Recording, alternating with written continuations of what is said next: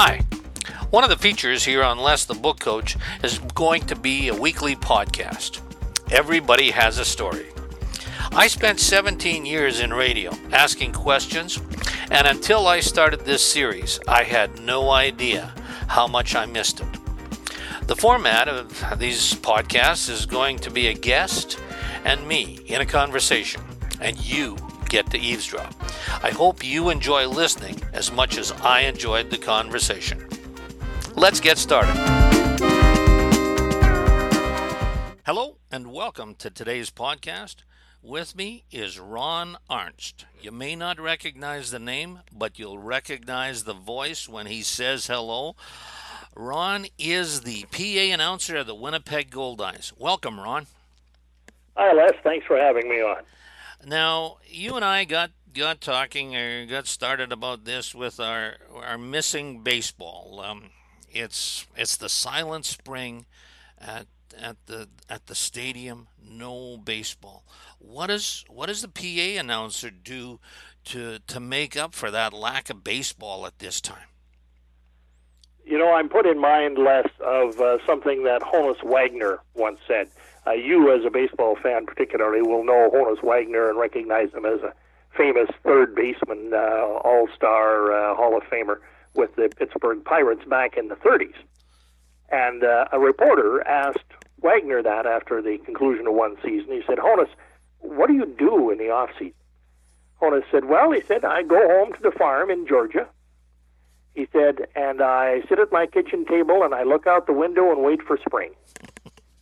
And I kind of feel like I'm sitting by the window looking out, waiting for spring. And it looks like it's going to be a long wait. In terms of other things, I guess I'm doing what every other baseball fan is doing. I'm watching what I can on TV. I like the old games. I must say I don't see how you get away with calling a game from 2016 a classic, but nonetheless, I have seen some from the 70s and 80s and 60s, and you know, those are always great to watch. So I do that, and the rest of the time I read or go for a walk or whatever. Just I try not to get too invested, Les, in when baseball is coming back, because I think the situation is so fluid right now. What with the necessity for borders to be open, and when do we get fans in the stands, and where do they play, and all the rest of that stuff. I get the feeling that some progress is being made. But as to a specific date, am I going to circle July 1st in red on my calendar and say baseball starts on Canada Day? Gee, that'd be great. I'm not ready to make that commitment yet because I have no appreciable level of confidence that that's going to happen. You and I talked about this a little earlier, that there is a possibility that Major League Baseball might resume with a shortened schedule and that, but there's not really a possibility for the minor leagues or independent baseball, is there? That has faded in the last couple of weeks. The independent baseball leagues and minor league baseball, to the greatest extent, all rely on gate receipts to help them get over. And I mean, it's not just the money from the season tickets and the tickets at the door. It's the fact that people are in the building, they're viewing the advertising, they're reading the programs, they're paying for parking, they're buying the concessions, all that kind of stuff that goes towards keeping these teams running. And when we're talking about a date like July 1st with, as I said, a degree of trepidation because you don't know. And that's for opening with nobody in the stands. The chief medical officer for the province of Manitoba, Dr. Brent Roosen, just to give you a reference point, said that there would be no consideration, not no action, no consideration of big events with a bunch of people. And he specifically mentioned concerts and sporting events. No consideration of that until September. Well, you're not going to start a minor league or an independent league baseball season in September. Now, admittedly, Canada, Manitoba included, has, to my viewpoint, been a little more cautious than our American friends in terms of COVID-19 and safety measures required. I think it's fair and reasonable to point out that Canada has been more successful in flattening the curve than they have in the U.S. as well. So I'm not suggesting that caution is a bad thing in this case. In fact, I don't think it is. So if you take all that into consideration and you sort of lay the facts on the table, it doesn't look very bright, I must say. Now, how fast could things change? 10 days ago, Les, if you would have told me there was a chance there'd be Major League Baseball this year, I would have laughed at you. Now, as I said, I'm kind of feeling that there's been progress been made, and maybe there just might be. And that's just over 10 days. Now, it could make a sharp left turn and all go bad in the next 10 days, or it could get better. Or perhaps somewhere in between. Who knows? We're in the uncomfortable position as baseball fans of just having to wait and see. And, you know, baseball fans generally, we don't wait very well. Ron, the point of today is not for you and me to discuss the odds of baseball returning this summer. It's about telling baseball stories, because that's like Honus Wagner sitting at the window. That's what we do. We tell baseball stories. My question, and I'm sure that there's other people in the stands at the Goldeyes game, wonder, how does a guy get to be the PA announcer for the Goldeyes? We know that players go through the minor leagues, umpires go through umpiring school. How the heck did Ron Arntz get to be the PA guy for the Goldeyes? Well, there were really, I think, three factors, to be honest with you. One was my background in radio. So I already had some of that professional background behind me. I wasn't new to the microphone. I knew a little bit about public speaking, had a degree of experience in that regard. So that's number one. And I'm speaking only of my case. I'm not making this sort of a template for anyone else. You asked about me, I'll tell you about me. So it was my experience. Number two, it was my connections. I had run into John Hindle, who was the general manager of the Winnipeg Goldeyes for the first number of years. And I'd run into John through Manitoba Baseball Association events we had attended. So I knew John, he knew me. And the third one was right place, right time. You can call it dumb luck if you wish. I wouldn't object. I'll tell you the story of how this all happened, if you'd like. Please do. I was, when the Goldeyes came to town that first year in 1994, and they opened their season, they were playing, as you may recall, at the old football stadium. Had a corner of it converted to baseball, so that's where they were. And the Goldeyes thought, from a marketing and PR perspective, and it was a really good move, that they would have local sports personalities do the public address announcing on a rotating basis, so that when Winnipeg fans came into the stadium to watch this new team, they heard a familiar voice. They'd hear Bob Irving. They'd hear the late, great Bob Pickett, various people like that they knew and, to a degree, I'm sure, trusted and enjoyed. So that was the case there. I was buying mini packs, 3-game mini packs, 9-game mini packs, and I was a fan. And I was going to pretty much every game and enjoying myself.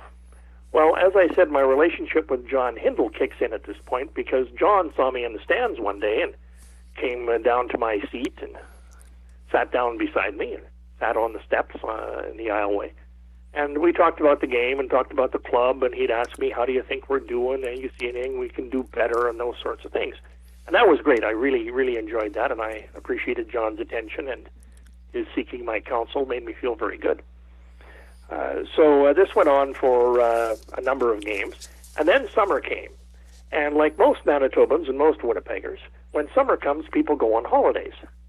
They go out to the cottage. They leave the province to visit friends and relatives. They leave the city for whatever reason. So all of a sudden, if I can say, big-name sports personalities in the city were not available because they wanted to have a vacation just like everybody else. Fair enough. So now John had to scramble for PA announcer. And he came to my seat one day and sat down beside me and said, I recall when you were out in Brandon, I heard you do some of this public address stuff. I said, yeah, I did that. he said, "What are you doing Thursday?" I said, "Well, I got a ticket to the game, so I suspect I'm sitting right here." He said, "No, you're not." He said, "Meet me at 6 o'clock upstairs in the press box." So I went upstairs to the press box at the appointed time. 6 o'clock, was introduced to Kevin Moore, the game day producer, sat down in the chair, and I guess for 27 years, I haven't left the chair. It's interesting you should call it the chair. I think of the chair as the most powerful seat in the house. I have had the opportunity to sit in your chair announcing the Pan Am games when they were in Winnipeg at what that time was the News Stadium. And I thought it was the most powerful place in the stadium, because when I asked the people to stand for the national anthem, they did. And then I had the feeling of I could ask them to sit down or to stand up again and sit down. Do you ever get tempted by the power that you have at the microphone to have a little fun with the crowd? Oh, we have fun all the time. I definitely do. I don't.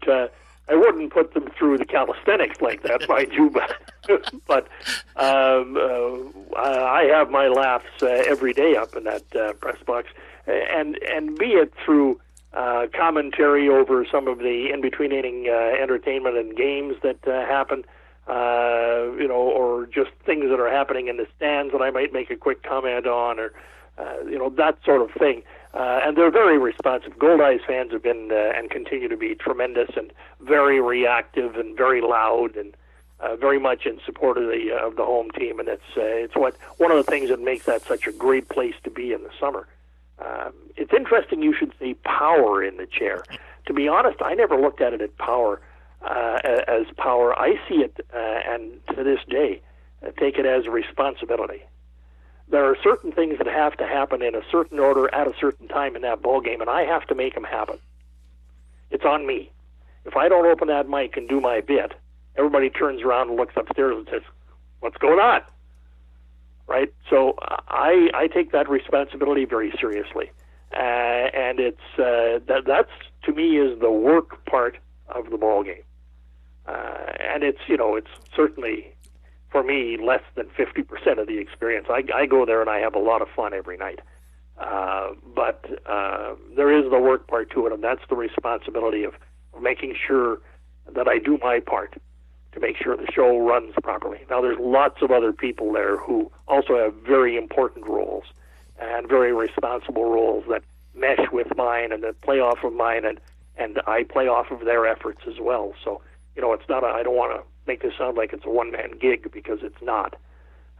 I take the responsibility very seriously, and there is, you are sort of an integral part in directing how that show moves. And it's that attitude why you have stayed in the chair, why the Goldeyes have put their faith in you for 27 years. I commend you, and I'm so happy that you explained that approach to... Well, thank you. I appreciate that. Here, all this time I was thinking because I was the cheapest guy they could find, but... Yeah, well, we've mentioned Hindle being our friend, and and we're going to carry on. And that's all. We don't have to say anymore. We both understand what you mean. When you look back on this career, what's a highlight? What's the first thing that comes to mind when somebody says, what's been the highlight of these 27 years? Wow. 2012, winning the championship. We had won it my first year in 1994, and the first year of the Goldeyes. And we came close. We lost several finals of various descriptions, and never won it again 19 years later. 2012, we won the championship. And I will not forget that, ever. I will not forget Chris Roberson, the single greatest player to ever put on a Goldeyes jersey in my years there. And by greatest, I mean most talented. There are people over the longer term who are with the ball club who have done tremendous things for baseball in Winnipeg and for the Goldeyes.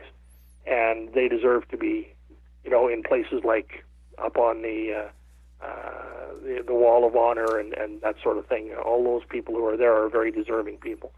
There are lots of people who aren't there who are deserving as well. But for me, 2012 and that championship run, the Goldeyes won, if you will recall, 3 games in the semifinal and 3 games in the final, did not lose in playoffs. And it was just fantastic. Remind us, did they win it at home? Did you get to make the call? No, they won it on the road. They had to go to Wichita to win. And they did. So that was great. And then I recall going, when the team got back, I recall going over to the ballpark. A bunch of the staff were meeting at the ballpark to celebrate, and that was a great night. That was a great time as well. So when we look ahead, for you personally, what's left? You've done a lot of you've called a lot of games, you've done a lot of games, but is there something on your bucket list that you would like to do in baseball? Honestly, no. Let me hasten to say I want to keep doing what I'm doing. There are things I'd like to do a little more of. I'd like to get out and see a little more junior baseball in Winnipeg. I haven't done nearly enough of that. But, with the baseball schedule of the Goldeyes, usually when I get 3 or 4 days off, I kind of try to stay away from the ballpark because it can get a little overwhelming sometimes. And, but in terms of bucket list type of stuff, nope. I've been to major league ballparks. I've been to spring training. I've been everywhere I need to be. I'm not all that excited to go to a World Series game in person. If I could, fine. I wouldn't turn it down. But it's not something that I'm striving for. I'm quite happy. I'd like to see the Goldeyes win a couple more championships before I'm all done. But that'll be decided on the field, not decided by me. Any word? You're involved with the team, certainly not on the field, but any word of what's happening with the team? Are players looking to? Are they looking to 21 already? I mean, a lot of Goldeye players are. Do they play one more year? They're in that decision-making part of it. What goes through the player's mind at this time when they know that they won't be playing in the American Association this year? Any idea what they're thinking? Les, I think honestly that if you polled the guys the Goldeyes have signed, you would find a complete spectrum of opinions. And this is just my guess. I mean, I'm probably not close enough to really answer this with any degree of accuracy. But if I had to guess at it, I would say that you have the young players who perhaps have just come out of college or are just starting their career who are really anxious to play baseball this year somewhere. And they kind of like it to be Winnipeg because I'm sure they've heard good things about the opportunities you have in Winnipeg and about what a great place it is to play. And they're sitting on pins and needles like a lot of us baseball fans are right now saying, come on, somebody, open up here so I can at least get an opportunity. And then you have the guys in between. You have people who've said, well, it's clear to me that we're not going to play baseball here. I should be looking for someplace else to play. You have the guys who say, well, I'm going to hang in there because I really enjoyed my time in Winnipeg so far, and I'd like to come back and do it again, and I'll hang in and see what's going on. You have the guys who, as you said, are on the precipice of ending their careers. We're saying, oh, man, I really want to play this year, and I don't know if I'm going to play next year if they don't do it. So I think you've got a range of emotions and opinions among that group, and I don't think it's much different than baseball fans in terms of their opinions on when we're going to start, or if we're going to start, or if we're not going to start. We'll just have to wait and see. I'll give you an example that I ran across the other day, just back to the issue of is there going to be baseball. The Expedition League is a league made up of teams that are staffed by college players. And they have certain age rules and all that sort of thing. And the Brandon Whiskey Jacks, the Wheat City Whiskey Jacks, are a member of that league. Well, the Wheat City Whiskey Jacks are not going to operate in Brandon this year. We're going to operate in North Dakota. And the reason is that the other members of that league are convinced they're going to go ahead and play baseball, but they can't get players across the border to Brandon, so Brandon can't operate for this year, and they'll be back in the following season. So there's an example of a league, an independent minor league, that has decided they're going to play. And those are the actions they're taking, and they're getting ready to go. So I mean, it is truly all over the map, and there's just no way of knowing or saying yes or no. There's going to be a season. I just, with confidence, I can't tell you one way or the other. Ron, we're like Honus Wagner. We're looking out the window and waiting for spring to happen. Thanks so much for your time. Our guest today has been Ron Arntz, PA announcer of the Winnipeg Goldeyes. That's today's podcast. Everybody has a story. I hope you've enjoyed it as much as I've enjoyed asking the questions. And if you have any ideas for an interesting guest, or you'd like to hear more on any topic, please send the idea along to lesthebookcoach@gmail.com.